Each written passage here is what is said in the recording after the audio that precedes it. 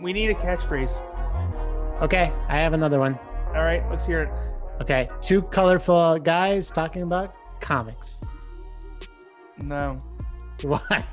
Because colorful, because we don't really keep this as like rated X, and colorful means like colorful language. You mean color rated X? Well, colorful, like using colorful language. Like two colorful guys. We don't. Like this is mostly a PG-13, PG rated to rated R. It goes in that range. We never. I wasn't talking about PG-13 language. Well, you said about colorful, like weird color, like we use a lot of different opinions, and like there's lots. Next thing is this though too is this is a podcast. How can they tell if we're colorful or not? They're gonna be listening. What about art? Art is colorful, Eric. Art is not swear words. If I can just you can, because in season 2, the guest is allowed to talk anytime he wants. Yes. But, so yes, completely. I'm gonna go by my own rules here because this is season 2. This is my 3rd appearance. I completely own this podcast now. But I mean, going by the logic of color, I mean, this is a podcast primarily about comics. Comics are a visual medium, and this is entirely audio. Isn't by that same logic, this is entirely redundant. Okay. Never mind on having the guest chime in. I didn't like that, and it's not allowed anymore. Okay. Also, you had one. Brian Judge, writer of Crime Killer. Yes. His comics are in black and white, no color. So therefore, it doesn't even work with today's guest. Oh, man, you are so off the ball because our tagline has nothing to do with our guest. It's us. We're the colorful guys. What happens if we have a girl guest? Does that make it even better? Oh yeah. Yeah, I guess it's a little gendered, isn't it? Yes. Okay. All right. Well, anyways, my name is Eric Schwartz, and your name is Egan Shiner. And together we are podcasting. The Wonder Twins.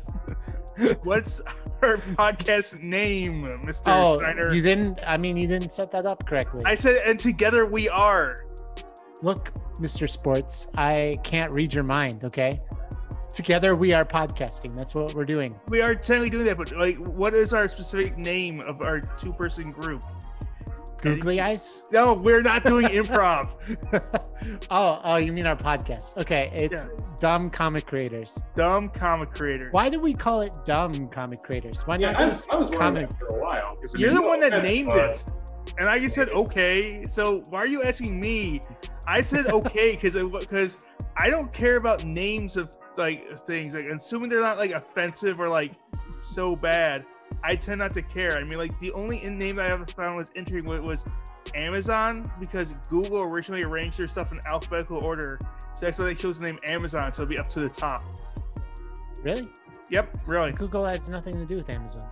But Google was the number one search engine, or became the number one search engine. Oh, I see. I thought it was because it was a bookseller and they were killing off the Amazon. I mean, that was part that became that's why I thought it was. Yeah. But you ever hear the thing semi-related about Haagen-Dazs? That Haagen-Dazs, the name Haagen-Dazs is an American business, but the reason why they're called Haagen-Dazs, they strategically structured the word so that way it would seem foreign to any place in the world.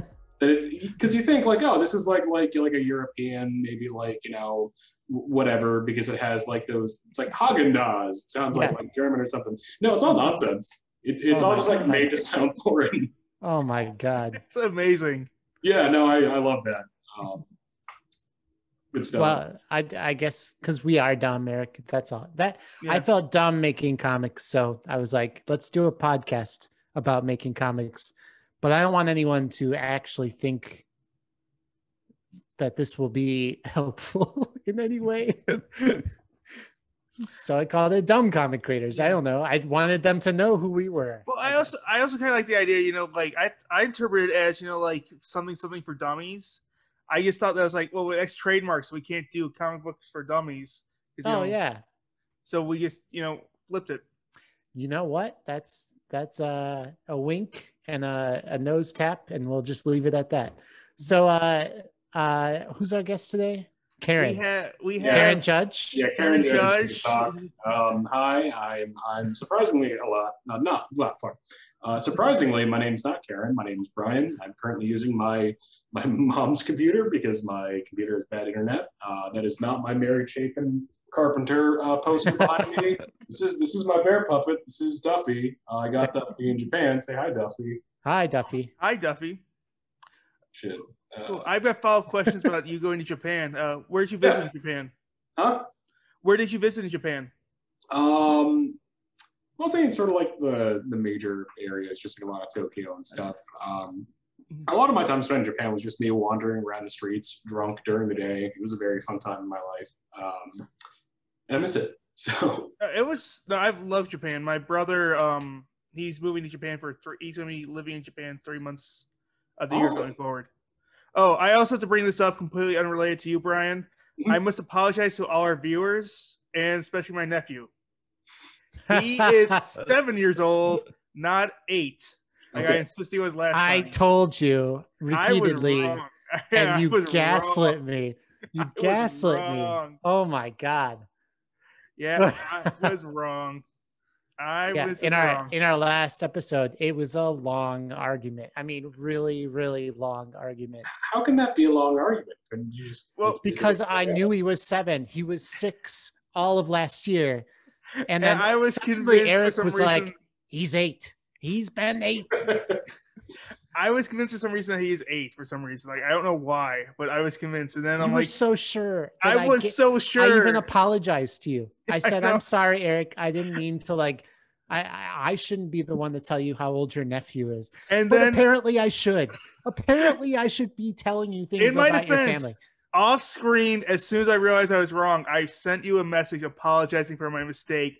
And I said I was going to own up for my mistake in the next episode, which I am doing. And you are. Yes, you are. And he did do that. Okay. Yeah, well, thank goodness. Thank goodness. Enough about my nephew. We should get back to our great guest, Brian Judge. Your 7-year-old nephew. 7-year-old nephew. Not 8. I say great. Is like great is what I meant to say. Great, not 8. Okay. So, Brian, I keep wanting to call you Karen. You know what? Just roll with it. Why not? I'm not going to. No, I'm not going to. But I keep reading your name on the Zoom call because we record on Zoom. And yeah.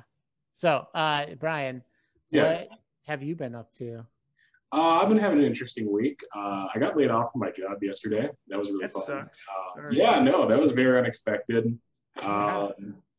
Yeah, not good. I mean, whatever. I'm not honestly too worried since I have like things lined up. But it's real sort of kick in the pants. Working on a lot of comics. For anyone who follows me on Instagram, surely you guys been noticing. I've been posting a lot of stuff, working on a lot of things, and I don't know. Especially like now moving forward, I'm probably gonna have a little bit more time to work on comics in between like me finding like a better job.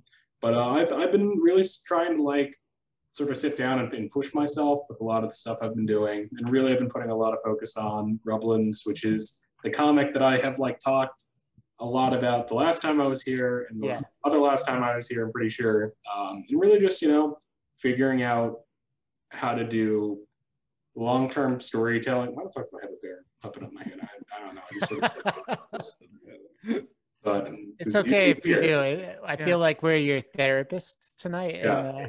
No, besides, there's something I've learned that puppets make everything better, no matter what. Oh, this wedding not going great? Just add a puppet. Yeah, I agree. I honestly, I love this little bear puppet. I love him so much. His name is Duffy.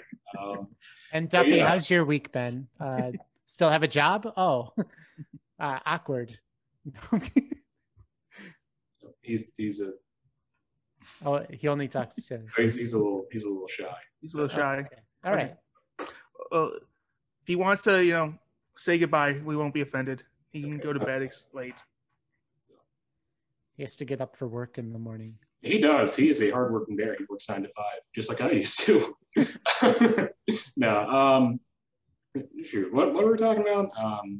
What have I been doing? Comic wise, you're working on long-term storytelling. Yeah, I sort of with Instagram, since I just mostly post there, since I just like to make comics, Instagram is structured so that you can only have 10 images in a post. And I've been sort of trying to work with that and play to that, the advantages of short-term storytelling, but trying to do like a larger story. So the most recent Gremlins comic that I've been doing, for people who don't know, it's a fantasy universe that's actually hardcore sci-fi, but it's going to take years of my life to properly explain. It's a world where you got goblins, you got humans, and that's it. That's the entire premise. It's just goblins and humans, but call it Gremlins. Not expand on that. Yeah, well, okay, you want me to expand on it? I can. I can go into great detail about the horrifying reproduction of Gremlins, but I'm not going to for the sanity of everyone here. But I guess like a month ago, I was sort of like, hey, the way that I sort of do my comics is that I have like multiple series running sort of at once. So it's like when I get into a certain mood, I can write something. Like, I mean, last time I was here, I was talking about Crime Killer, that I was very frustrated with sort of like how stagnant the superhero comics medium felt. So here's like this sort of like anarchy and like fun, and this is what I would like to see. Gremlins is sort of me circling out of that, more like I want to do like a long-term story that has like a beginning, middle, and end, and really like build up a universe. And sort of the goal with every like comic is that, despite the fact I can only make a 10-panel story, and one of those panels in Instagram is going to be a title card, so it's really like I have 9 panels to tell a story. 9 panels in one story, and every single comic that you see is sort of just this chapter in a bigger story that builds on itself and builds on itself and builds on itself. So that's what I've been doing. Wow, cool. I mean, no, it's great.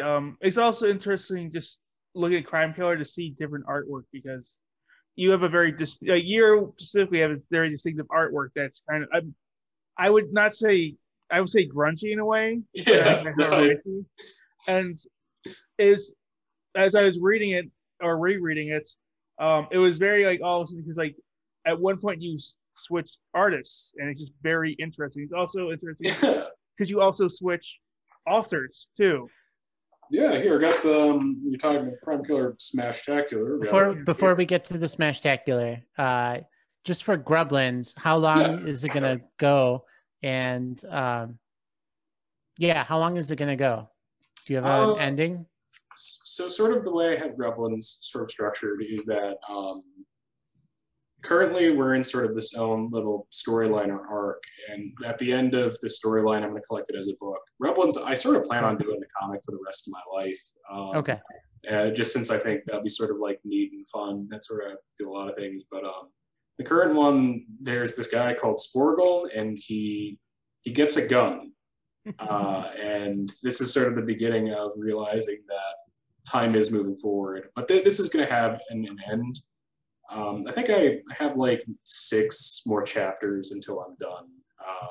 Okay. I really want to like give it time, sort of come up with a good ending, since endings are the hardest thing in the world to do. So yeah. And are there any other artists that you see doing like a similar type of Instagram long form comics? Or there are, but I mean, it's usually, so the thing again when you're on Instagram is that it's very limiting. So I do see people telling stories and doing series, but if it's a story, Simon Hanselman, Meg Moganau was probably the best example. There's another artist, I forget it's called Dog Treats. Oh my god, I can't believe I'm forgetting. But they during the beginning of the pandemic, they were posting 4-panel comics and just building on it like every single day as just a thing for them to do, since they didn't have anything else to do. So I think this idea of using social media, it's an emerging idea. There are people doing it. It's just very like it's difficult to do in long chapters, but it is something that's happening. And I mean, those are the people that I look up to, sort of. So who was the first artist? Simon Hanselman. Simon Hanselman. Okay. Yeah, I was just wondering. And is it, in your eyes, is it similar or dissimilar from like Sunday comics, or like a daily newspaper comic type of That is a really good sort of like point to bring up, and certainly it's the same idea about doing daily installments. I think that that's a very good comparison. To be honest, I think that's like very like on the nose. And I think that when Sorry. no, that's Okay. awesome. It's like a really like honestly like smart comparison. I like to think that it like as time goes by, certain ideas, old ideas become new again. I think that's like the perfect example because I mean, it's hard to put to words sometimes some things are doing, but like that is it is a newspaper comic like a Dick Tracy story with like seven Yeah. entries, you know, one per week, and then the whole thing at the end. That's the perfect way to describe it.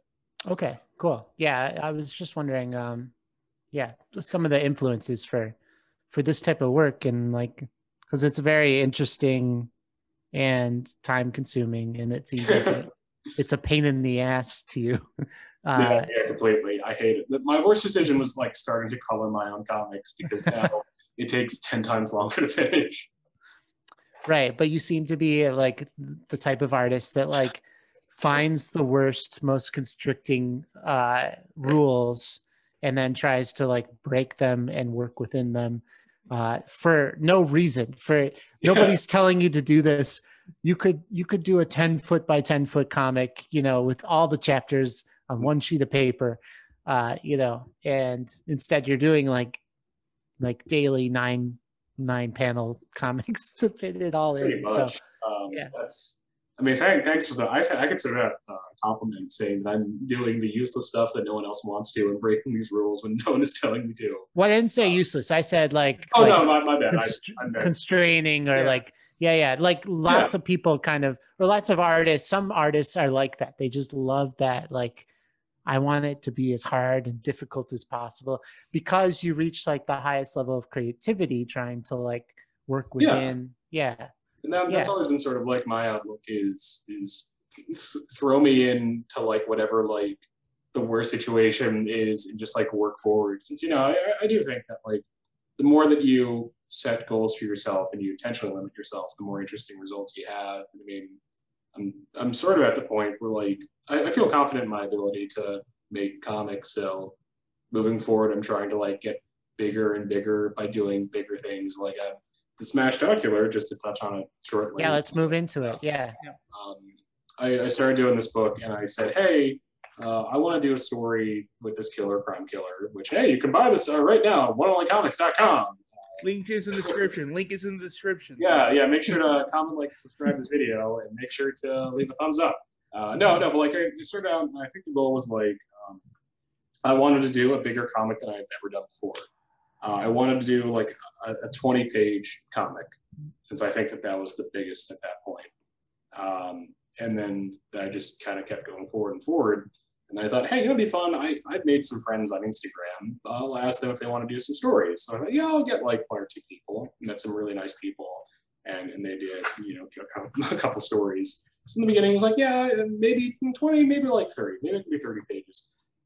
The final thing for this book is it's an 86-page book. And I am so like proud of this. And every single person, all of these really amazing people, which you probably can't see because of the glare, but like it was just so nice and wonderful to find people who were like, yeah, I enjoy what you do and I want to support you and I want to do a story for this. And that's sort of like moving forward as I want to like start building communities and bringing people together, hopefully. Yeah, no, Crime Killer was, it's probably like my most favorite thing I've ever done. So.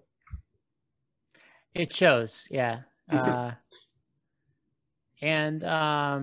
So Eric, could you describe this comic for our listeners? Oh, please do. I want to hear you describe it. Okay, so how I describe Crime Killer is if you took Superman, Batman, and the Red Hood and the Joker, combine them all together, in that like he will stop crime. He hates crime, but he's got no problem killing the person if they even think he's committing any crime. Like he'll go out of his way to find somebody committing these crimes and kill them in very ghoulish and devilish and bloody fashions.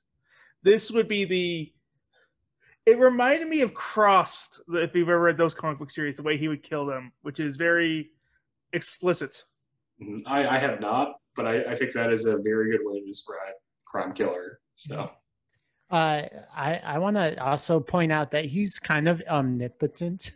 Like, yep, he that's to know exactly where people are at all times, and like they're like, nobody can stop me, and there's no reason for him to be there. There's no detective work in these comics. He's not listed as the world's greatest detective. Like no, Batman, he didn't do that shit.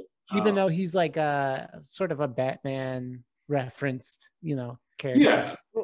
Literally in one episode, he rips off a guy's head who's called the Gunslinger or the Gun Nuts, and throws his head and stops a crime in a completely different location by knocking off that bank robber's head. Yeah, and like. So there's definitely some elements of him being some sort of demigod. Yeah. That was actually a lot of fun. I have like my own sort of like internal rules for the character, and one of them is that he is an unstoppable force, and that like he might as well be like a god, but he's not. Like he is an unstoppable force, and one of the rules of the Crime Killer can never like be beaten. He must always win. He must always like kill. But a lot of the fun with like making this anthology and bringing so many people is that I really just said like you guys can do whatever you want, and seeing how they handle. There's this one unspoken sort of rule with the character is that he has his whole can, which is his like. I don't really know if it gives him powers or like anything like that, to be completely honest, but like some like old 70s like giant robot animes, like they'll fire out their hand as a weapon. That's always the coolest thing to me, and he does that, but I don't know if he has like a hand underneath that or if he's like firing out his fist. No, what I thought that was, here's my hot take. Yeah. I thought first of all, I think he's a little challenged, and I think he went to the supermarket and literally bought a Hulk hand, the kids can buy. Mm-hmm. And he just carries that around with him as like it has the words Hulk on it to me. Yeah. It's like a trademarked, literally Marvel brand. Yeah, the Marvel brand. Yeah. It has nothing to do with his stopping crime. Yeah. Well, he doesn't like have Crime Killer doesn't have an origin story. Like none of this like sort of makes sense. Like there's no reason why anything sort of happens. But I mean, that's sort of the fun of like when I got like how many people I did. It's like 10 different people to do stories. He's like, hey, do you guys think he has like a hand? Like, do you think that he could be like shot? Like, I don't know what I believe, but like you have like certain. I think that whenever you write things, I'm using like a little bit of hyperbole now. Like, I have my understanding for that character and sort of how things work, but like it's almost like the point of it is that you're never going to see an origin. Like, you're never going to hear why is the Hulk hand or some of that. Well, for now, in like 10 or 15 years, when other artists take over this comic. Oh, they're never going to take over. At DC or at Marvel, after you sell it. I'm definitely going to sell it. That is true. So, We'll get like the death of Crime Killer, and we'll get Crime Killer Origins. Yeah. That'd be a fun. Oh, shoot. I would love to do Crime Killer Year One. I really hope it's like his origins just like, someone stole my hood ornament from my car. Time to go kill everybody. That's all it is. Like nothing special. Or he's like watching. He's like watching Dexter, and he's like, yeah. Oh, so if I want to kill people and I kill bad guys, it's okay. I also love. I love the fact though too that like no one like. There's another thing is that no one's allowed to take pictures of him. That's from the comic. Not to spoil, but also that like no one seems to have a problem with him just going around killing people. Like even like just natural people, like it just happens. I think everyone is sort of just like too scared to say anything. Like everyone's like, "Oh fuck, I do not want to like talk to this guy. Just please, just don't cross my path." There are like some ideas I do have left for Crime Killer.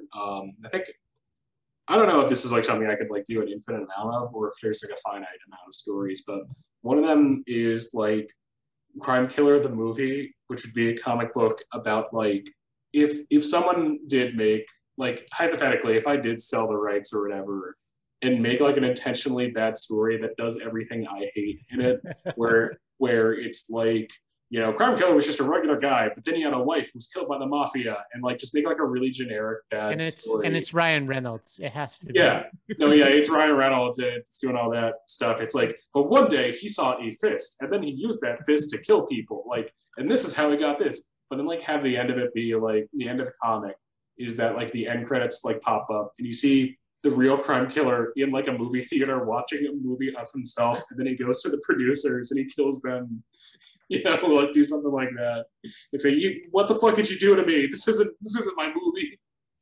You cast Ryan Reynolds? What are you doing? Nice. Josh Brolin would play him. What very Jay and Silent Bob vibes. Oh shit, I am just describing Jay and Silent Bob, aren't I? Strike Back, right? Strike Back, yeah. But it's not a bad trope. It's what the character would want. They do it in Gremlins too. I mean, it's a good trope. It's done before. Yeah, and you know, Gremlins 2, one of the greatest movies to ever exist. Yeah. I wanted to mention the Neil Adams Odyssey beginning to this comic. Like the quotes of like, you know, where like the beginning of that comic or like multiple chapters start with like half naked Batman, Bruce Wayne, like telling you the story, you know? You know what I'm talking about? Yeah, if there's ever like a better comic to read and just be confused at, it's Neil Adams' Batman Odyssey. And he had his Superman one, The Trial of the Superman, whatever it was called. Neil Adams is a great writer, but not for the right reasons at all. He's a crazy person. Is The Trial of Superman good too? I haven't. It is just as bonkers crazy. Oh, good. Okay. It's like he goes to the Middle East and Darkseid is there, and oh god, I wish I could say. All I remember is this seemed like someone like gets teleported. I think it's Superman befriends like a small like kid in Afghanistan, and then the kid says "Go Power Rangers," and then gets teleported somewhere. It's like it's nonsense. Oh my god! But it's great. So. What's it called? The Coming of the Superman? Coming of the Superman, Trial of the Superman. I think I have like a poster of it somewhere. I have to find it. I'll have to check it out. Because he did a lot of covers, so it's actually kind of hard to find the things he wrote.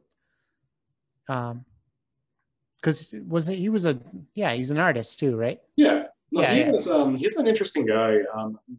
I've been going through like just like comic book stores, going through the back ends, and he has this like I want to say his own like series or publishing thing. I think like there was a point in time where he was like making his own comics and he had his own like universe going on, but he would do the art for like 4 books at once, and like no one talks about it, and like the art looks pretty good. But. The art's amazing, yeah. Although also ridiculous. He does not use like body structure or. Yeah, you know what? I'm all for it. You know, he's like these muscles support muscles. These muscles are lifting muscles. So I like that reference in Crime Killer for sure, because it kind of like tied the anthology together. Would you call this an anthology, Eric? Yeah, I would. I mean, like the stories they're separate stories, but they have the same character. I mean, okay. I don't think there's like some large overarching like supervillain that Crime Killer wouldn't just kill. Like, I mean, yeah, Crime Killer would be a very odd episodic weekly show just because it'd be like, and this guy's dead. Like, all right, we don't have this guy. I haven't actually thought about pitching this. Adult Swim has a really good live stream where the entire premise of it is that anyone can pitch their own show to Adult Swim. And you see a lot of just horrible pitches on that show, but they take it serious. They say like, oh, you know, this is why your show is a bad idea. This is why your show, you know, might be good, you know, expanding on it. Like what's the potential for a series? So there is actually a like 2-minute long Crime Killer episode 1, like animatic that I have. That pitching to them. Oh, we got to see it. We have to see that. Yeah. Yeah. I'm going to try to, it might be uploaded online. I think that I think I finished everything, but forgot to add in the dialogue or something. That's something I gotta find. But yeah, no, I would love to do it. Honestly, I think I could do like a Crime Killer series for like for one season, maybe. I don't know. Crime Killer animation voice test. It might be that. So it's also gonna be really rough. So. Oh, cool. Okay, yeah, it's on YouTube. Crime Awesome. Killer animation voice test. I'm not sure if this is an animatic, but it seems like it's just the stills. Is that what you mean? Yeah, well, I sort of just like I took. I see. Okay. And I was really lazy with it. So because animation is so mind-bendingly difficult to do, and it takes up so much time that I just thought, hey, if I already have the comic panels, I could just make that into animation. Nice. So no, you really can. You have to actually put effort into that. Wait, do you draw everything by hand? Yep. Okay. Every single thing. Okay. Yeah. So if you use Dragon Frame, some of that animation would be easier by hand. Yeah. Than digitally. Yeah. Which you could do because you can just draw it, Yeah. Cool. Yeah. That would be you know what else? Adult Swim has comics on their site, and you can apply to be a comic artist on their site. I should really think about doing that. Yeah, your stuff fits in really well with that. Oh, thank you. Especially now, hey, I don't have a job. I don't have anything else to do. Might as well make comics for Adult Swim. So yeah, seriously, for real. Yeah, they have. Yeah, it's adultswim.com/comics in case anyone wants to find it. Any of our listeners. But yeah, there's some really good comics on there too. They would probably love Crime Killer, to be honest. I mean, I was reading it and thinking it should be this would be perfect because in the same way that X-Cop was great at Adult Swim, I think Crime Killer would be great for Adult Swim. Mm-hmm. You know what? It's something that I have to pitch to them. I mean, I do have the animatic or whatever you want to call it pilot of episode 1 done. So I might as well just go ahead and send it to them. I don't really lose a whole lot from doing that. I look forward to hearing about that, seeing that as well. Andy Boo Andy is saying, hell yeah, Brian. And oh yeah, the Adult Swim development meeting streams were great. Oh, awesome. Hey there, Andy. How's it going? Didn't see you for a second there. I just also jumped onto your Twitch stream since I was on a different computer a second ago. But yeah, no, I should go do that. Hey, Andy, want to go help me make an episode 2? You can go and do all the art. I'll take all the credit. He says hello. Andy's great. I'm putting together, like I sort of talked about before, I'm doing a much larger anthology right now. Sort of seeing if I can. And Andy has done the cover and is submitting a story for it, and he's doing really fucking great work. Honestly, he should be up here talking about me. But, exciting stuff in the future, and Andy, you rule. So. Oh, he says X-Cop was Fox. Oh, X-Cop was Fox? I'm pretty sure it was Fox too, because they had that weird.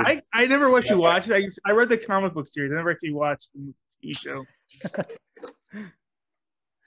Did you say Andy should be talking about your comics, Brian? Yeah, fuck it. Why not? Hey, Andy, what do you have to say about Crime Killer and Gremlins?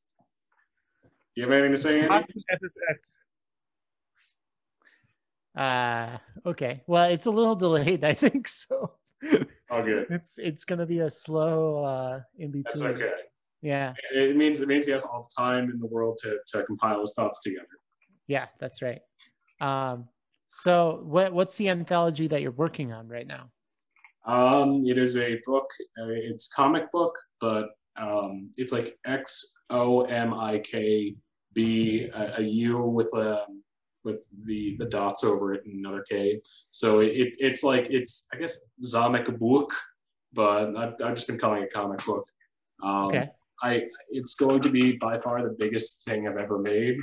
32 different people involved with it, and it's going to be 120 pages. It's just, I thought, hey, it'd be fun. I'm just going to say, whoever wants to go submit a story to this anthology I'm making, go ahead. I thought it was going to be 32 pages. Turns out it's going to be 4 times that size. And there's no crime killer, or what is it? Is it? No, it's like completely just like, hey, if you have an idea for a story, just send me it. I want to hear, because like I know it's like to when like an anthology comes out, like submitting a story to it. It really sucks when people say that like your story, we can't really run it. You know, it's too like out there, or like people will say weird things about your story, and it hurts, to be honest. Like having someone, you know, being rejected from a book, and then all they say is like, your work is too cartoony, or can you do like more like normal comics? What does a normal comic look like? I don't know what a normal comic looks like. I can't tell you what a normal thing is just because it is such a varied medium. I mean, normal could be manga. Normal could be very generic superheroes. It could be a billion different things. It could be Peanuts. It could be, you know, Sunday comic strips. And I just wanted to say, hey, here is like a thing that anyone can submit to. I'm not going to turn anyone down, because I think it's really, I think it's important for someone to get into a book and like say, to tell someone like, hey, I'm going to be able to like run your story and give them that for like that first place where they can get published. And so that, I think that does matter a lot to people. It can really like change, I guess, their life if you want to get super dramatic, but like it makes you feel good and it makes you want to like continue doing art. So the entire basis for this anthology is I'm not telling anyone no. They can do whatever story they want. It can be whatever they want. And I'm not gonna, you know, some stories, I will be honest, they look really great. They have really tremendous artwork and are like watercolored, or like so much time, dedication is put into them. Some other stories look very interesting, and I love them because of that. And I think that they are all equally of merit, and that's the most positive way I'm going to say it. But like, no, truthfully though, like I do think like. So you're saying it's interesting. You're saying there's a comic book anthology out there that Eric could draw a comic and get into? I am saying that, Eric, if you got in during that moment when I was accepting submissions, that I would. Oh, you missed it, Eric. That's the only reason. Well, have you seen my artwork? I mean, I don't know if I. I don't care. I would have printed it. I mean, hey, you know. I don't know where I put it, but the artwork that I had, like Keegan thinks it's the most hilarious thing in the world. I took Batman's face and turned it into a pumpkin because I can't draw faces. Well, I'll tell you what, Eric. I can still. There is technically one space left in this whole book for me to like put things in. I'm not going to say it's going to be big, but I will give you my word. If you want to just like email me that file, that JPEG, whatever, I will put it in the book. So all right, I don't know where I put it, so Keegan, I think it's on you to find it. We're in there. Let me just passing the buck, man. Now it's just on. Oh no, because so for the artwork only artwork I've ever drawn for this show, we all had to submit it to Keegan because then he was sharing it with everyone. Okay. And again, I'm not a good artist. Like Andy Boo Andy was a fantastic artist. My niece he did the December drawdown with us. Awesome! When we were doing it. Yeah. So he would draw the actual comic, and we would try and draw. And yeah. My niece Chloe, fantastic artist. Me. Yeah. He says, "Hell yeah, put it in." The book is really crazy. It is, and again, Andy, you did an amazing job with the cover. I know right now I'm just talking about a non-existent book that neither of you have even seen, but it's something I'm very excited about. No, seriously, we'll get everyone in to talk about that. Yeah, get all 30 people. We'll get all your artists. We'll get all your artists in. Like, you can do an entire season. Season 3 is just going to be about the Zomic book. The Zomic book. Cool. Okay. So it's not a real word, right? Zomic. Nope. No. Okay. I'm going for like a real, like sort of, I don't know. Haagen-Dazs situation. You know, honestly, yeah, it's Haagen-Dazs. It's a Haagen-Dazs book. Funny you should mention Haagen-Dazs. I got a great story about Haagen-Dazs. Yeah, no, actually, I planned this all in advance. Yeah, I had that story in my pocket for a reason. Now, I have some ideas for like, I always thought like, hey, if I ever like made a book, these are things that I would do. And one of the things I always want to do, and this is still like something I want to continue, is give things like a nonsensical, incoherent, incomprehensible name. Like Zomic book, where there's no proper way to like say it. which is probably like a bad idea because then how do you have like word of mouth for something where people don't know what to say? Zomic book. I mean, it's very easy to say. Zomic book. It ends up working out, you know. But I will say though, if there is an issue too, like I'm not planning right now for like any future issues for this, and it's just making one is so difficult and time consuming. But if I were to do like future issues, the running gag is going to be that every issue is a different title. Like if you're never going to see Zomic book again, like number 2 is going to be called. Oh no! Yes, everything was one of the titles. We had like a whole list of names about like what are we going to call this. I feel like someone said like circumcision comics, like just like dumb things. But that's that's what I want to do. No rhyme or reason. What is your business model? I don't have one. I just do things that I think are funny and hope that I make money, and then I never do. Cool. I didn't lead with that question. No, I'm kidding. No, it's good. I mean, to be honest, I wanted to ask because people do anthologies like that, and then they do a Kickstarter to like raise the money to print them. And that's very smart idea that I should be doing. Is that something that you might do in the future, you think? Or I mean, it sounds like this is all like a real passion, you know, which is great. Yeah. Passion is super important, or else people don't get their comics into a book, like you were just saying. So I was just wondering, have you ever thought of doing something like that? It is something that I'm considering doing, and every day it's sort of like I really should be doing a Kickstarter or like some form of like crowdsourcing for this.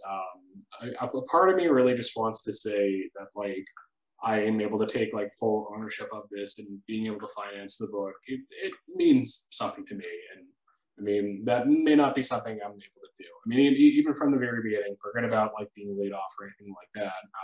Right. I saved up an amount of money to print the book when it was going to be 32 pages, which would be a lot less expensive.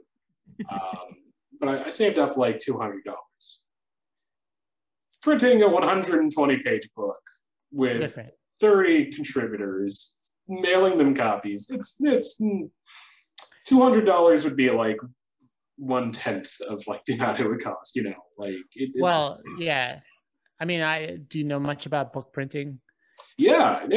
Okay. I know like this is like something that I have like hopefully Ratness Printing, who are great group of people. They can help me with printing on it. They're going to be hopefully printing the book. Like it's sort of a thing of like when it comes to crowdsourcing. I personally don't want to do it just because it puts stress on me, because then it like sort of like says I have to do this because now on top of everyone else, there's like money involved. And when money's involved and there's people, it makes things stressful, because I'm a pretty honest and sincere person. And it makes me feel bad if I'm not able to like deliver and do that. So that's why I sort of been avoiding Kickstarter, but it is something I'm going to have to do for this probably. So for this project. Yeah. Yeah, well, I think like right now I'm going to do an Indiegogo and have every contributor. I've asked, and I've sort of like said to everyone like, hey, this is going to cost money, and I'm still going to be putting as much money as I can into this, but I'm going to contributors and saying like, hey, whoever wants to donate money, there's no obligation, but if you want to, it's going to be there. So I think we might have enough just by that. I'm hoping that, but if it turns out not, then I'm going to have to go to Kickstarter. Which, hey, maybe that's a good thing, because then, my work gets out there and all that. But honestly, I'm not worried. I'm only asking because say the Kickstarter campaign was very successful, or like moderately successful, and suddenly you were going from printing 30 people's store. I forget about 30 people are contributing. Yeah. 30 books is a lot more expensive than printing 300 books, because the more you print, the cheaper it gets, so that's all I was asking for is, and especially if you don't go through like necessarily like a local print shop, but like if you have a larger order, sometimes you go through like a wholesaler. I forget what they're called, but the cost of production decreases with every like 100 or so. Yeah, no, completely. I again, like, I haven't looked into it as much as I really should. But I think I am gonna go put it on Kickstarter. Like I think that is something I'm gonna do. This is just sort of like, again, a lot of changes in my life very recently. But hopefully, Oh yeah. yeah. Well, I mean, to be honest, here too. Like I just had a kid, a baby. Awesome. And Congratulations. Oh, thank you. And so and then we just moved. So I went from like full-time job, paying for my comic, like having time to do things like this, to like no time, no money, and suddenly Kickstarter is like the siren calling, like how can I still do this and like raise a family? So that's why I was asking, but I understand completely we just talked about Kickstarter last week, right, Eric? And I understand like completely the flip side of like doing these Kickstarters is that you want to deliver and it's like a lot of pressure to like get out, and it's a lot of logistics that are like take away time from drawing and writing and like doing things that you want to do, and it's like it's stressful and it's not fun, it's the part that's not fun. I think like everyone sort of operates differently when it comes to that. I mean, I'm this weird a little bit of an anomaly in that way where like I could never do a Patreon because I know I can make like 2 Gremlins comics a week, but the second that if I made a Patreon, just the pressure in my head about like, can I deliver, then I would never be able to make a comic again, Like, all the ideas that you've written down all of a sudden just disappear. Like even the ones like I've got this mapped out for 6 issues, they're gone. But I can say, to your benefit, you are the artist, and Kickstarters are going to be a lot easier for you to like add like little things, to different backing levels. Like writers could never do that, like without the artist saying, yes, I can do that stuff, Like it's just personalized like notes, like or like original pieces of artwork, stuff like that. Right. We can't do original pieces of artwork. They look like pumpkin heads, It's just not. Well, hey, you know what? I'm really the one guy who says, "Give me that pumpkin head." No, I mean, I don't know. It's just like two sides of the story, which is really interesting. It's 2 sides of the story. Like we had guys on last week that were like, "This is our Kickstarter. We're really hoping it works, and like, here's why we're doing it." And you're like, no. I mean, I'm also like a little bit stubborn when it comes to that, I mean, honestly, also a little bit of my worry is like if I do Kickstarter, will I get like too obsessed with the idea of like having goals and like, because I can tell you right off the bat, I mean, 10 like Kickstarter goals I'd like to do, like, oh yeah, it'd be great to make like a poster, it'd be great to like to do stickers and a button, and then maybe like do resin cast some toys, maybe do like 3D prints, maybe do like this, maybe do that, maybe have like a different book, a hardcover book, a softcover book, maybe it could be like a digital PDF, like a billion different things. But like, hey, I know how to do like a lot of stuff. Like, am I setting my goals too big there? Like, is this? Just have 3 backer levels. Yeah. Just because you're being nice, support it. Just because you're being nice, we print you a book, and you get a sticker, and just leave it at that. Leave it at those 3. I cannot do that. I will say one of my like new hobbies is because I do a little bit of research on Kickstarter just so I can sort of know. I love looking at bad Kickstarters for projects. Because you know what, it's amazing. Like you feel like, oh, this makes sense. Like I personally, like everything's gonna be different, but if you want to make a Kickstarter for a comic book that isn't like gonna be an ongoing series, I feel like it makes sense to have like all the art done, like, or at least like have the people like there's a little bit too many like Kickstarter projects because like I'm a writer. I've never drawn. I don't know how much it costs to like hire an artist. I don't know if I'm going to draw it. I don't have the script done. This is just something I want to do. Can I have like $10,000? It's like, no, fuck no. You're not going to get that money. What are you talking about? I have a thought inside my head. It isn't fleshed out yet, but it's there, and I think I can make some. If I get money for it, I'll be grateful. What's the idea? Well, I mean, it's sort of like an idea. I see it as a superhero, and he's gonna be fighting some bad guys. Oh well, shit. Well, that is way too Not, difficult. not to be very specific, but that's what I got. Yeah. No, I love that.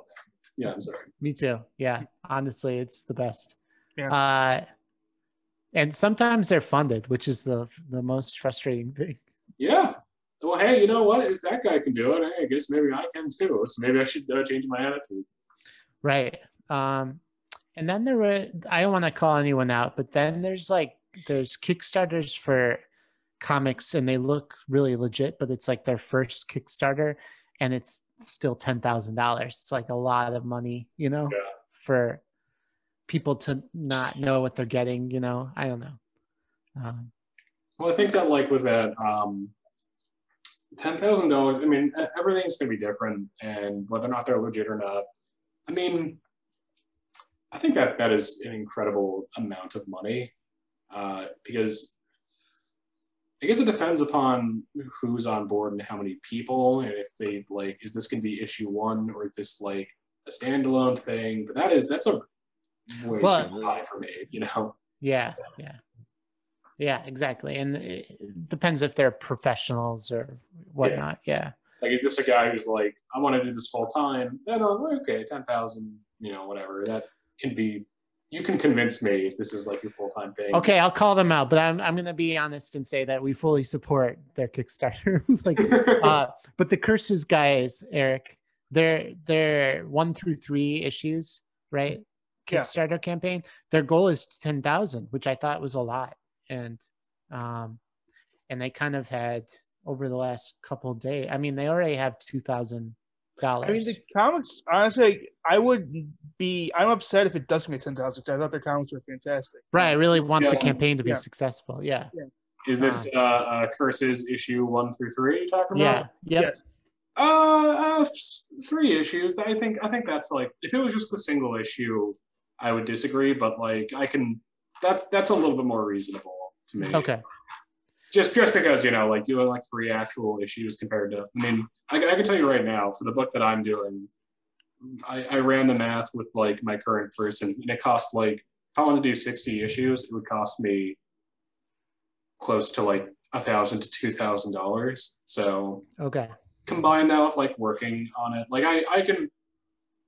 That makes more sense to me. Like I think I could do like that. But if it was just like 1 issue, then no, that's not. Actually, I guess the math works out that it needs to be 10,000 with 3 issues. Yeah. Okay. It's 3 issues plus you get a lot of specific stuff with it too. I know because they had very specific like goals depending on how much you donated. So. Yeah. I mean, hey, you know what? He got up to 2,000, and that is like just having like any amount of money for this. I mean, But I think on Kickstarter it's like all or nothing. Like you either reach your goal or you don't get the money. That's what I believe it is. Yeah, which is why I was so surprised at that amount, because I was like, get a successful campaign for your first campaign, Yeah, maybe just have like issue 1 and then have the goal be like $3,000 rather than like split it up evenly among all 3. And I mean, again, everyone has their own different like strategy. It's nerve-wracking and it's hard to know, like. Well, I mean, I think also a big fear is that like if you go too low, that like people are gonna stop donating because once you get a certain amount. But you want to go high that like you get it, but you don't want to go so high that you do too. And also, like if you have a specific amount in mind, the perfect world is like actually I'm doing this specific amount because this is how much I calculated how much it costs for us to do it and not lose money on it, stuff like that. Yeah, completely. I mean, again, that's gonna be all stuff that I'm gonna have to deal with eventually. But I always think like show up day 1 with like a complete finished project and have everything else be like right off the bat. I can like have like a 30-page book done and then say, oh, if I get up to blank, then you'll get like 6 more pages of content or something like that. Like don't have it be, because I feel like if you put the expectation on yourself, like. I mean, right now, I mean, I was sort of like joking before, but like I could like say, hey, the entire book's already done. Like you could already do all this, I just need this amount of money and nothing else. And like, you can trust me. It's like, it is also Kickstarter, is that it's like, you have to convince people, like, because that's all of it really. It's saying like, here's my little pitch. Are you convinced that I can do this? Am I worth your time? Am I worth your money? Right. It's interesting stuff. What's good about Curse Comics is because I think they're doing the reverse, where they're not trying to convince people that they can do it. They're like, we've already done it. We want to keep on. Yeah, they have 3 fully completed issues. I mean, they're legit guys. They're really. I wouldn't be surprised if they make the goal. I just thought it was high. Like when I was like, oh my God, I hope they make it. Yeah. Yeah. You're scared, but you're excited for them to make it. Right. Exactly. Yeah. Exactly. Yeah. Because they say like the first campaign should be successful so that you can build a following for comics. Because Kickstarter comic, like all these creators, like if you've ever supported a Kickstarter for a comic, they email you forever afterwards because they're gonna keep making comics and they keep making Kickstarters for those comics. So like if you buy issue 1, you're gonna get emails for every single issue they make after that.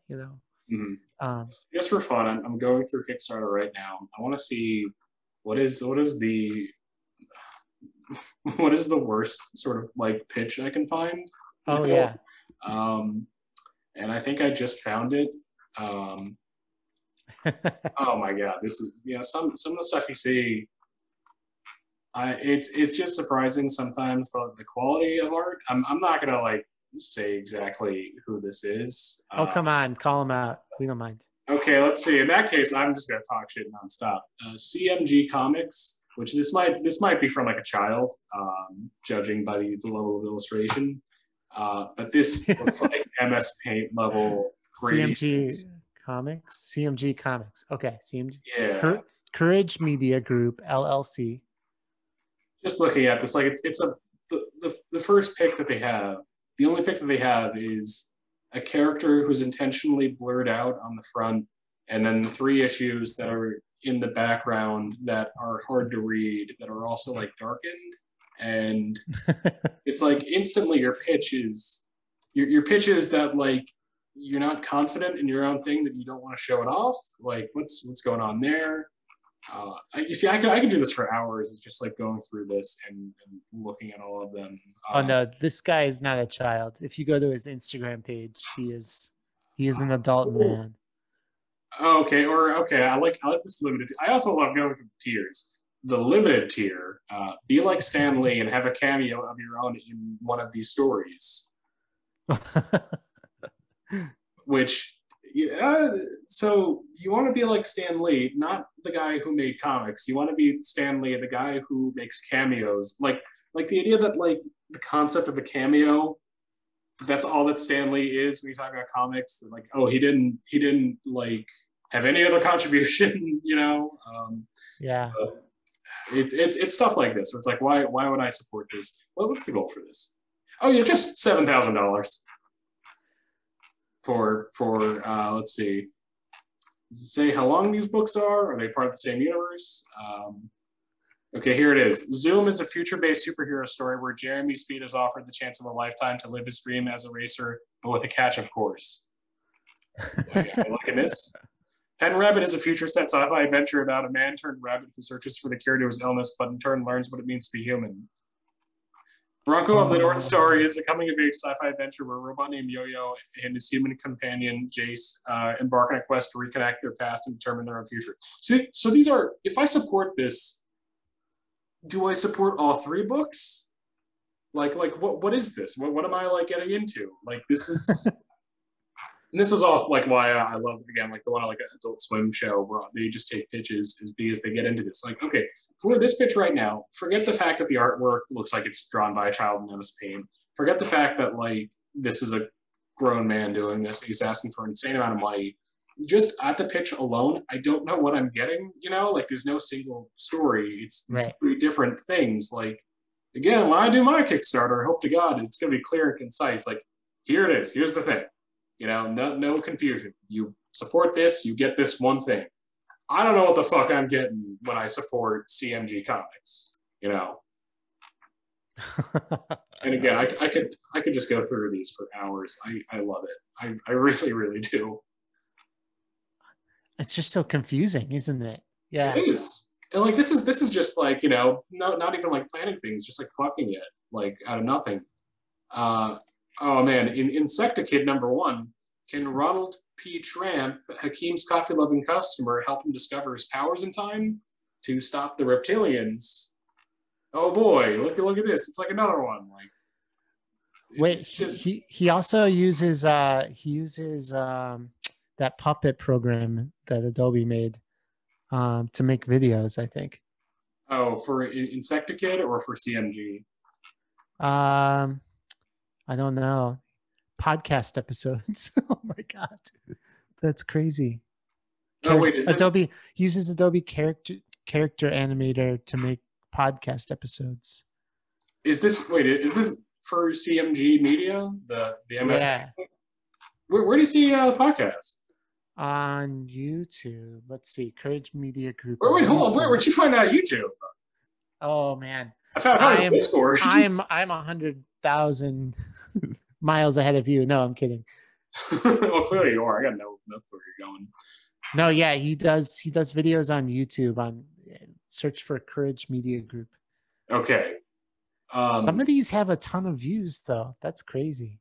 Well, I mean, without getting too cynical, you can buy bots for that. You see, now I want to be friends with this guy. I want to be friends with the Courage Media Group guy. Yeah, like I mean, he is a creator. Okay, he has his own YouTube. Let's see. And he uses puppets that he makes animated series with. So I can't really find. I don't know where the. Oh, okay. Now I see the puppets. Animated series, yeah, you see. Okay. And then he has just the rest of them are. I guess. Okay, so this has to be like a bot thing because like this goes from like 6 views to 1.9 thousand views to 459 views to 1 view. Like this has to be. Well, it said he had a large TikTok following, so I'm not sure. Maybe one of his videos blew up on TikTok. And oh, I see what it is. The one video that has like a lot more. It's a Kickstarter video. Oh, okay. Okay, that makes more sense. So it must be that like he had the Kickstarter video and then everyone just watched that. I guess I don't. This is fascinating. This guy is amazing. I love him. He's my new hero. Right. So like, yeah, I mean, looks are deceiving, and this goes to show that like Kickstarters are not always successful, even if you, put in. I mean, to be completely fair to this guy, he put in a ton of effort on this pitch. Like, yeah. This is a lot of graphics and writing, and like clearly he has ideas, you know. Well, I think the important thing with like pitching stuff is that it's very important to have your goals very clear and to make things clear. Because the ultimate thing is that, like, again, this is all about convincing me to give you money because I think you can do this. I'm looking at this right now about the prints because this is in like the talking about it on the Kickstarter page. About the prints. These aren't prints, these are comics, but he has them called prints. Each comic is guaranteed to have at least 24 pages. Some will have more depending upon script length. Also, each print is in black and white, unless our stretch goals are hit. Standard novel and full color covers.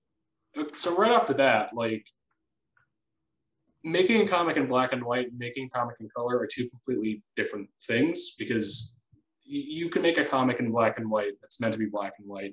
You can make a comic that's meant to be in color. You know, those are, in addition to pricing, because obviously it's way more expensive to print something in color compared to black and white.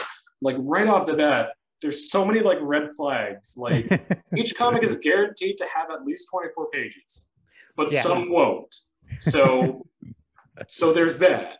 You know, right? Like red flag, right? That's a red flag. Like not understanding printing, saying that, you know. So let's call this like counting his chickens before they roost, right? It's like he has these ideas for 3 comics, but he needed to get further in the process before he started asking people for money for them. Well, here's the smart thing: do one comic, like pick one of these 3 ideas that you like the most. I would say finish the story in black and white, but draw it in a way that it can be in color, but which is difficult. Like that's a difficult thing. If you're going to start off with this and you want that to be a thing, have your story be intentionally, let's say, intentionally black and white, because that'll be cheaper to do. This is going to be your first thing. Say that you're going to be 24 pages long. Do that. You know, give me Bronco of the North Star #1 and have every other thing just be about making Bronco #1 the best comic it can ever be. It is only going to be 24 pages, let's say. It's not going to be 24 pages unless I feel like it, you know, like focus on that. Yeah. Oh, okay. And he also says there are secret variant covers as well. Take a peek. There's no other covers to see. I don't know what those additional covers are. I don't know why it matters that they're variant covers, because I don't care about this book because I've never read it before because it doesn't exist yet. Like, you know, it's nonsense. And I love this. I love this so much. I could spend hours looking at it. Wait, so let's find one more that didn't get funded. Yeah, I'm sorry. I'm spending way too much time talking. But I could, if you ever want to like start a new show that's just talking about Kickstarter comics that didn't get funded. I could definitely do this. They used to be a channel on YouTube. I would do that for like video games and stuff. Retsupre or something. I forget. But that's all that they would do. Let's see. Is there something else? Okay. Let's see.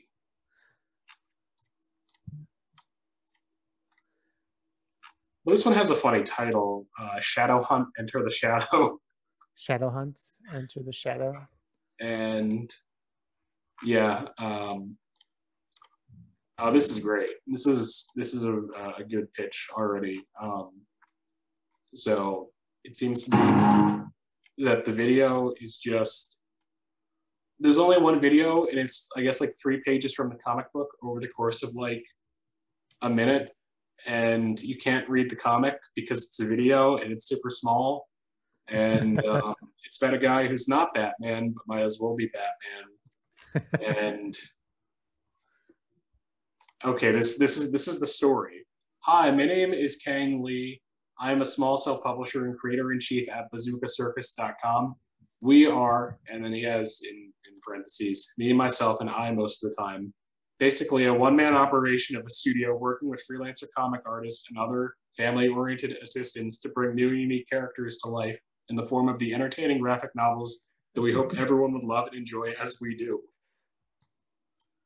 So, I mean, hey, maybe if you're going to say this, don't say it's a one-man show, except for the freelancing comic artist guys that I get to draw this. Maybe tell me who's drawing this. Maybe telling me what you do in this. You know, it's basic stuff like that. And it's great to see when people don't do that. For Shadow Hunt, Enter the Shadow. I mean, he's got $1,000 supporting and like, but the problem here was his $10,000 goal, right? Oh God, another $10,000. Yeah. But okay, but the art for this looks good. Like he's got 2 levels too. Remember how we joked about 3 levels? The pledge without reward. He's got only 2 other levels. Pledge $10 for a copy of the comic, and pledge $20 for 2 comics. He doesn't mention what Draken is. Okay, so if you pledge 20, I just realized since this is a podcast, people can't see this. So yeah, again, you pledge $10 and you get a copy of the comic. You pledge 20, you get the comic and also Draken Born Dead, our last comic publication. So I guess this guy's already done this. So I guess he has a bunch of leftover comics or something that he has printed for whatever Draken is. You know, I'm convinced that it's just like leftover comics from his own collection that he got like at the local comic store. I picked these up for a nickel a piece. We're good. He also, in Project Update Day 20, he seems to think that he's gonna get the $1,000 back that was backed. Oh, you know, this is interesting. Oh shoot, dust went in my mouth. Fuck. Interestingly enough, in his update thing, like he's sharing the artwork for the story.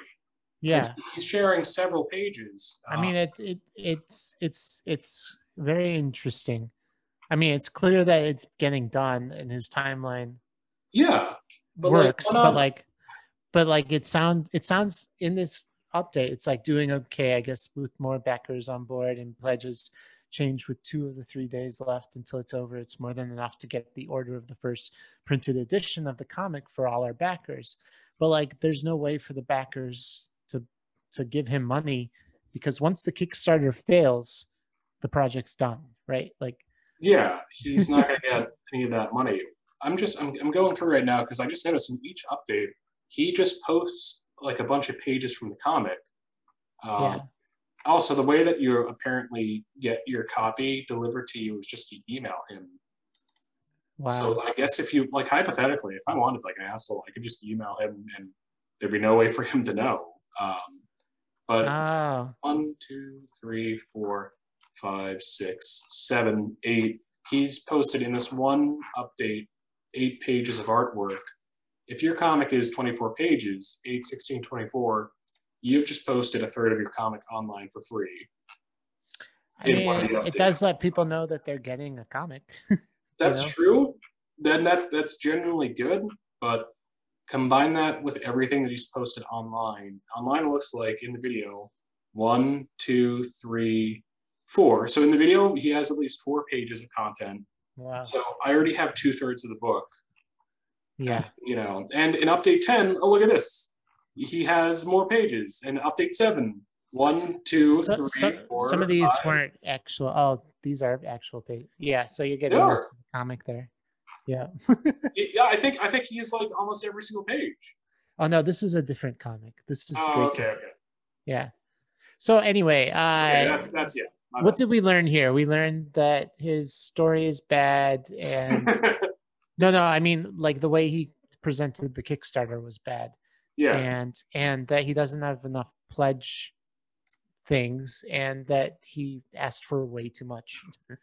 If he'd asked for $1,000, this was a successful Kickstarter, and that markets well. People see successful ones and they pledge because they want to get the comic, but they don't want to like go through the hassle of a failed Kickstarter. I think the lesson is also, whenever you do a Kickstarter, I don't know who you are, and you have to tell me again, like, how do I know you're just not going to take the money and run? Like, make things clear. Like, don't tell me everything, but like, at least show a picture of yourself and say, hi, this is me. This is how you know I'm not going to take your money and run. Right. Like, hey, maybe lead with the fact that you've already done a Kickstarter and that you've made comics before. So Brian, does this make you feel better about your own prospects? This definitely improves my day, like, by far. Okay. I have nothing but confidence now. I mean, and you think about it, anthologies should have the highest success rate because you have 30 people with built-in people that they're going to ask to support your Kickstarter.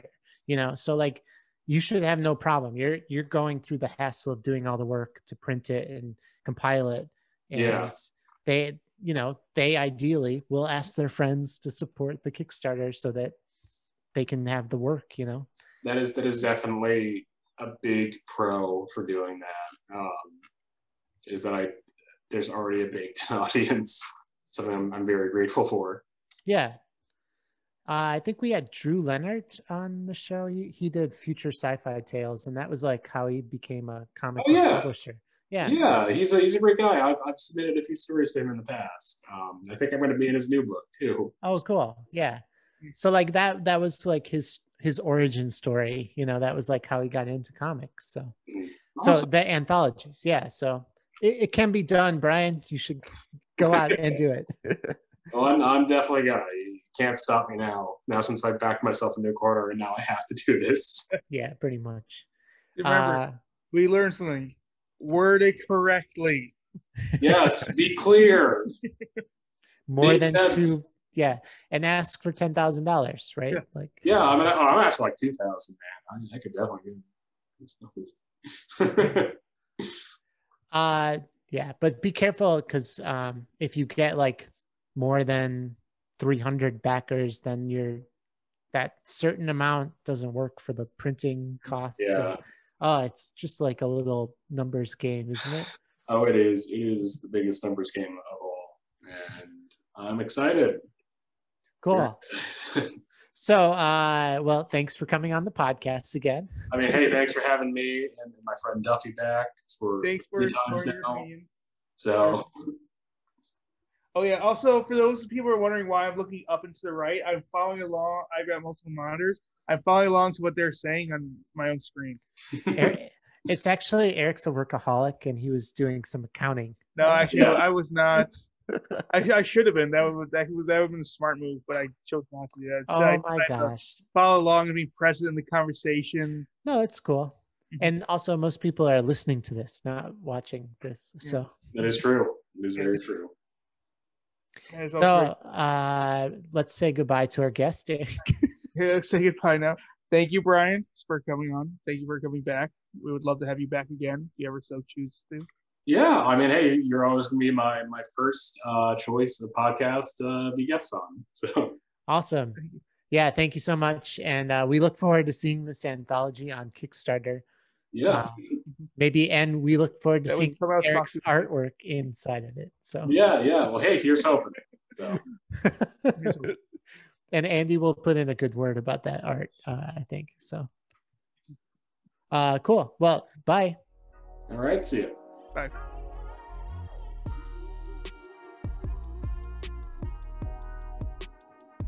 Thank you to Brian Judge for doing that. Brian. Yeah. Thanks, Brian or Karen. Whatever. One and Only Comics. One and Only Comics is his Instagram and his website. Go check it out. He's got some really, really funny stuff. Really, really good stuff too. Buy his book. Description down below.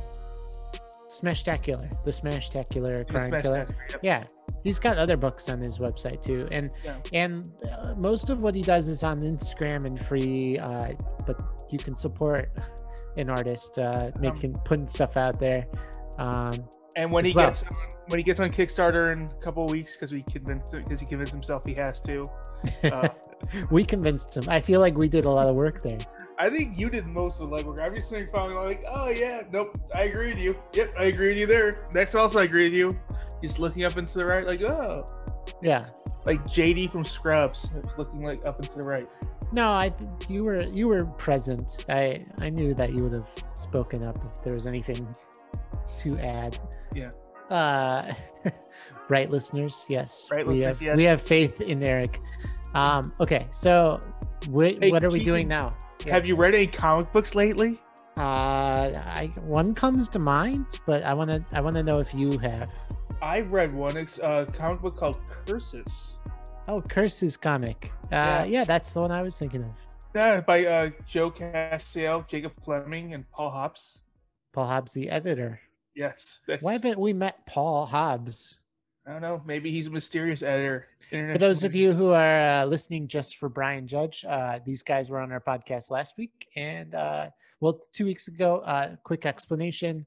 I had a death in the family that I had to take care of last week. There was a funeral, so no episode, sadly. But so our last episode, Joseph Castile and Jacob Fleming. Check them out. But we're reviewing their Curses number 3, which is currently a Kickstarter campaign, which we literally just talked about in this episode. But yeah, definitely. Well, we're going to go through the review, but I'd say support that Kickstarter too. Support that Kickstarter. It's a very good comic, and they actually have proof of concept already in that they've already written 3 comics already. And they have the bones for the rest of them, as they say. Okay, so comic book review. Gosh, season 2, are we doing the same comic book kind of reviews? Where we do the plots, the characters. Yeah, we're doing that. Okay, so what's the plot, Eric? So this is a continuation from after episode 2. So we're introduced to 2 new characters. We're formally introduced to 2 new characters, both of which have kind of been brought by passingly. The first is Harold, who is a former professor, and it's kind of, and so they're going through and they're discovering why these mummies are now appearing, and they're kind of trying to come up with a plan of action, like how they're going to solve these problems. So Okay. like, Yeah, I don't want to spoil anything. I don't want to spoil stuff, but they meet an Egyptologist, and then they have to get help from a ex-boyfriend or not an ex-boyfriend. I think it was like a classmate of theirs. classmate. Yeah, just like kind of a yeah, the comic relief, if you will. Yeah. What about? So does that cover the plot? Do we get through the plot? Yeah, it covers the plot. Other thing that I want to discuss that's not necessarily a huge part of the plot, they're the giant rant about Star Wars. We'll get to that in the je ne sais quoi. Oh, the je ne sais quoi. That's a French term. Yeah, it is. But all right. So what about the art? What are we talking here? The arts, I have always really liked their art. They're very good at blending colors together to make a very solid stuff. Their use of backgrounds, sometimes simple, sometimes very good, depending on what it is. So, just for example, there's the time that they're talking the car park. I thought that was just done very well. Like it was a very full scenes done together. I thought it showed really, really well. Also, just when they visit the comic book store, again, good full backgrounds, stuff like that as well. When they visit the library, again, great, just full story. I really strike their artwork. Like they do very good characters. My favorite thing that they do is like I like how they blend colors together, so that there's never like a jump from like red to white or whatever. It always fades into each other, which is done very, very well. Yeah.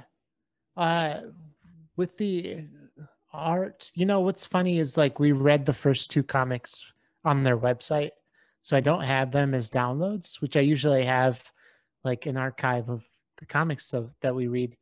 So I can't verify this, but I feel like this comic has a lot more frames per page. It does, I think. Like, well, also page 2 here has 1, 2, 3, 4, 5, 6, 7, 8, which is a lot for a comic book. Yeah, 8 frames.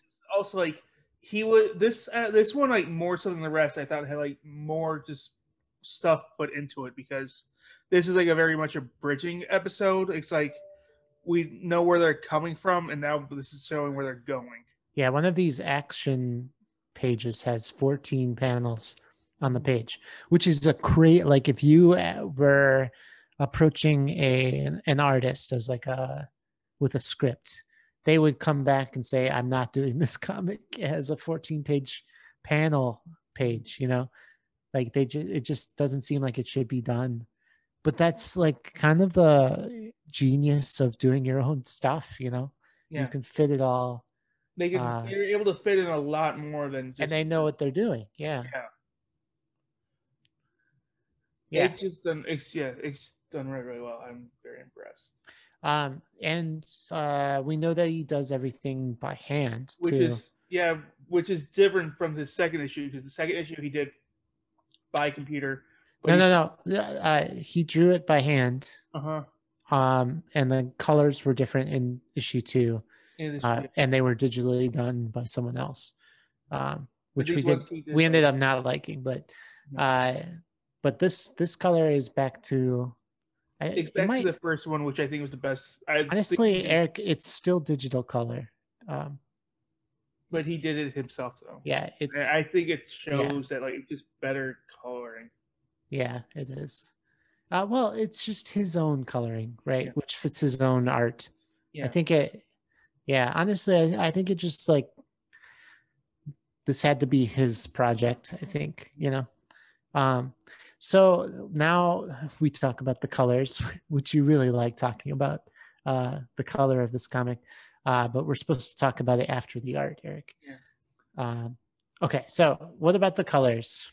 I thought the colors are what really stood out to me the most. It's like I really like when they did talk about stuff in the past versus just like action stuff. I thought the colors were vibrant. They stood out from each other, and it gave a good feel of like what the characters are feeling, or like what the characters are going through. So like Yeah. When the characters are like frustrated, they're more bright. When the characters are like more despair, they're dark. When they're talking about the past, they have like these weird green tints, stuff like that.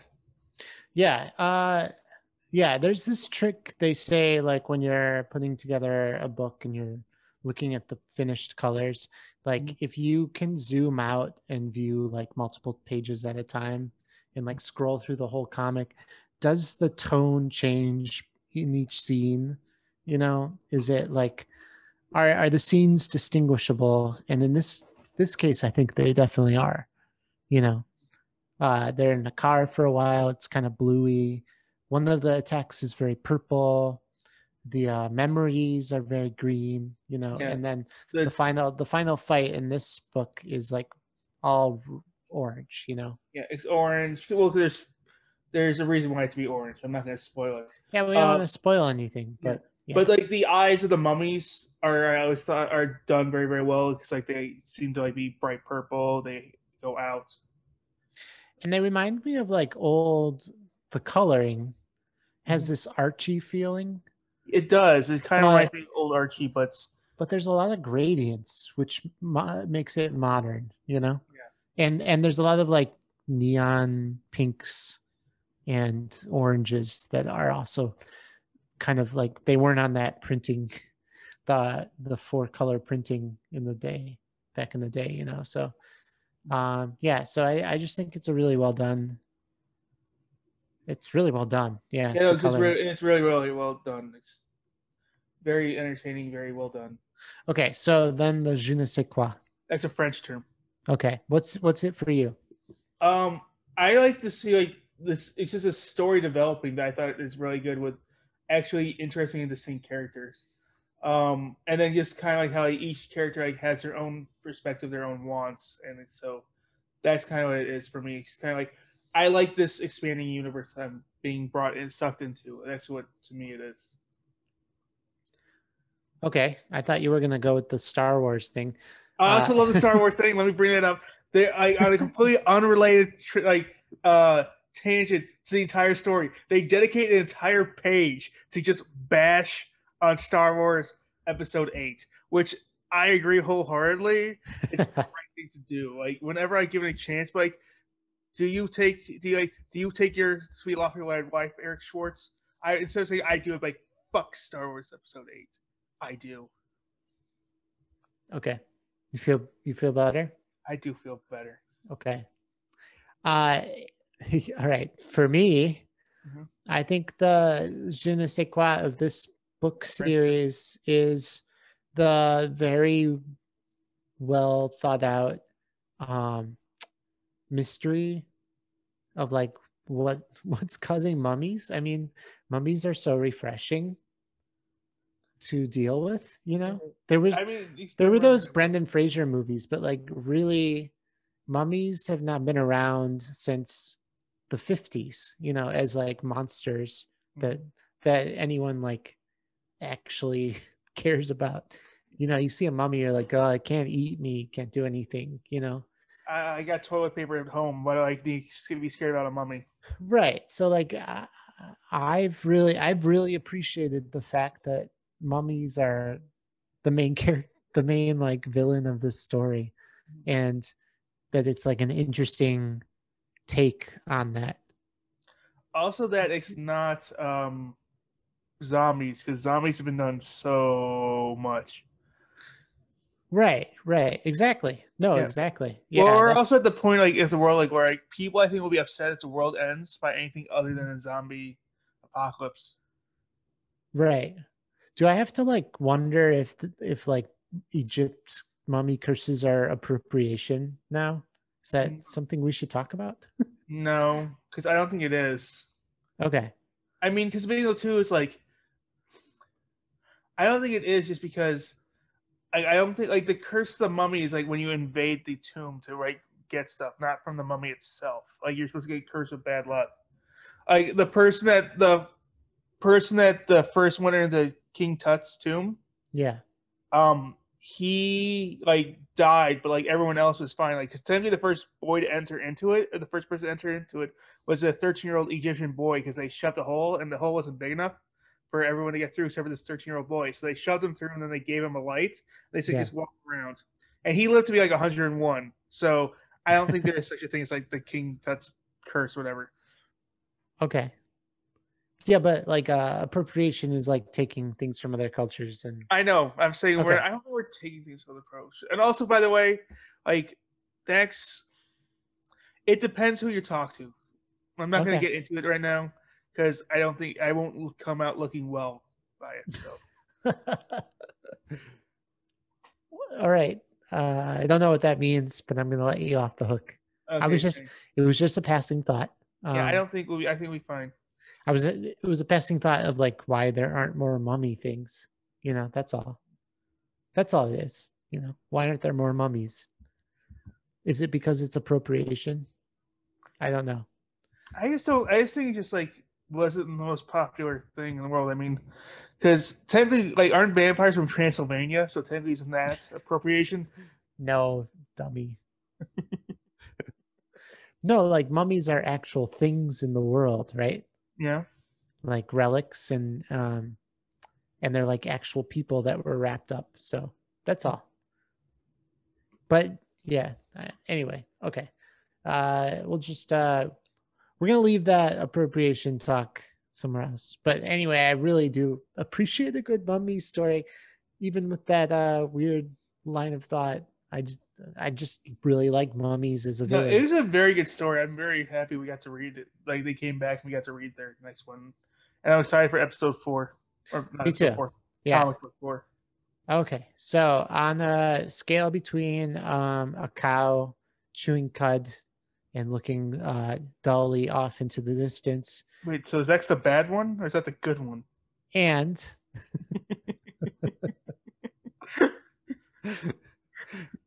being the cud, what would you give this? Wait, so it's between the good one bad or the good one? I guess I would rate this as going between the third and the fourth stomach. You know, at this point, you realize you're almost there. You got that great feeling of like having a mission accomplished, but you're not all the way there. Okay, so it was good to you, yeah. Okay, It was good to me. Okay, so Keegan, rating this between getting yelled at for cultural appropriation to being invited by them to experience the culture firsthand. How would you rate this? I would rate this as being at like a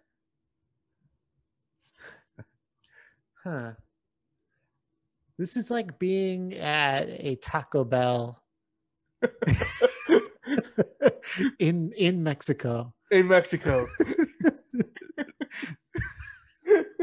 I don't know if they actually exist. They exist in Mexico. I don't think so. I don't think so. It's got the flavor of home, but it's but the danger of being in a new cheap place. American restaurants. There is a Chinese restaurant in China now that does American Chinese food. American Chinese food? Wow. Yeah, but they have to order their products from America because they don't have anything low quality enough to get in China. Like, because there's no MSG and stuff like in China. So like, oh my god, right, I guess we'll go order it from America. Ugh, that's just so sad. Yeah. Yeah. No, I really like this. I like this issue too. Like, it was a good issue. Beyond the series, I like the issue. Yeah, by itself as a standalone, it was a good issue. Yeah. And by part of the entire story arc, I thought it was a good issue. Yeah, I really hope these guys have a successful campaign. I hope that they get there by the time that this comes out, that they're at $11,222 at least. Yeah, totally. Cool. So, review done. Anything else? No. You're supposed to say I got my script done, Keegan.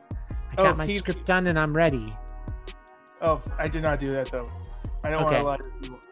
And I also did not prepare my comic for you to read. So next week, we're going to talk about our projects for sure. Like 100%. Or the week after that. Nope. Next week. Or the week after. Nope. Or the week after. No. Set a goal and try and stick to it. Okay. So we'll say next week and try and stick to it. Yeah. Life happens, and don't beat yourself up. That's like my goal, but set a goal, and like if you can't do it, don't beat yourself up. But if you don't set the goal, then you'll never get it done. Yep. Cool, man. Hey, this was a fun episode. Thanks to Brian. Thank you, Brian. Thank you to Curse Comics. And we still need a catchphrase. We do. We're two colorful guys. No, we already said it didn't work because comics. it's putting us into too much of a niche. What about girls? And what about the fact that some comics are black and white? What about the fact that we don't swear? It doesn't work, Keegan. Well, we're eccentrics, so we're colorful. That's the colorful use. No. Okay. I'm not a manic pixie dream boy. If you ever said yes at the beginning, I would know for sure if it was a yes at the end, because you don't have time for it at the end. You're like, just no. Yeah. At the beginning, you're like, I don't really like that. This is my reason, and it's kind of funny, Keegan. Nice try, But at the end of the episode, you're like, no. No. I don't have time for this. For God's sakes, no. I'm not calling myself that. There still is the time that we spent 20 minutes just yelling at each other and couldn't get through a 2-minute goodbye because we were so pissed off. And part of it was whatever that catchphrase of the week was, because it was such a bad catchphrase. Yeah. All right. My name's Keegan. I'm Eric.